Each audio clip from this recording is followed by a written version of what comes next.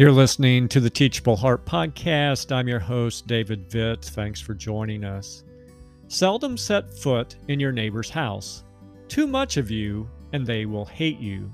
So said Solomon in Proverbs 25, verse 17. After reading this verse recently, I took a quick survey in my own mind. Of the 15 homes nearest me, I've been in exactly 3 of them ever.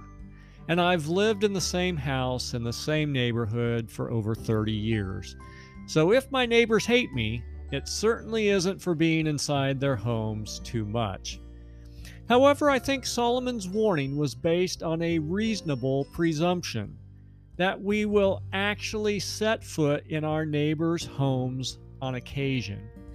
If I could write an update to his proverb, it might say this: occasionally set foot in your neighbor's house. Too little of you, and they will never know you. Sadly, we live in a day and age when we know groups on social media better than we do the people right next door.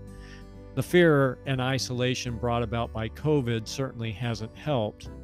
As a child, I remember being sent to any number of neighbors' homes to borrow an egg, a stick of butter, or a cup of sugar.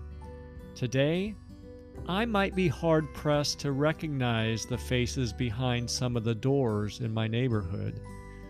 Now, don't misunderstand me. I have friends, believe it or not, just not many among my nearest neighbors. And the real issue at stake isn't whether or not I have someone who will share a cup of flour with me, but can I share the hope of Christ with them? Chances are, if we don't take the time to build some sort of meaningful relationship with them, we'll never get around to sharing our faith with them. It's easy to become so wrapped up in our own routines and schedules that we give little attention to the lives of those whose addresses differ from ours by only one number. So why not reach out to our neighbors by being neighborly?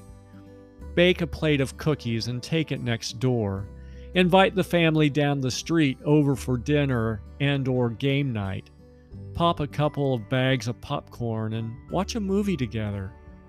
My friends, it's great to try to reach the world with the gospel, but let's not forget that our Jerusalem begins next door. Until next time, keep the heart teachable.